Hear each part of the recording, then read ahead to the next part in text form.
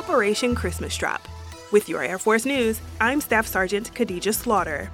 Pacific Air Force's airmen, alongside partner nation airmen, delivered loads of holiday cheer to several islands in the Federated States of Micronesia and the Republic of Palau.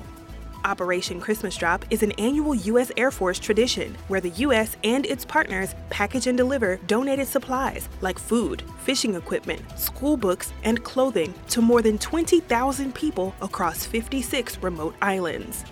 Dating back to 1951, this was the 71st iteration of the beach-bound humanitarian mission.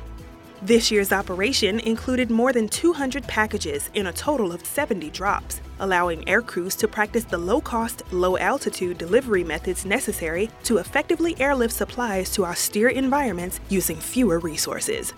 That's today's Air Force News.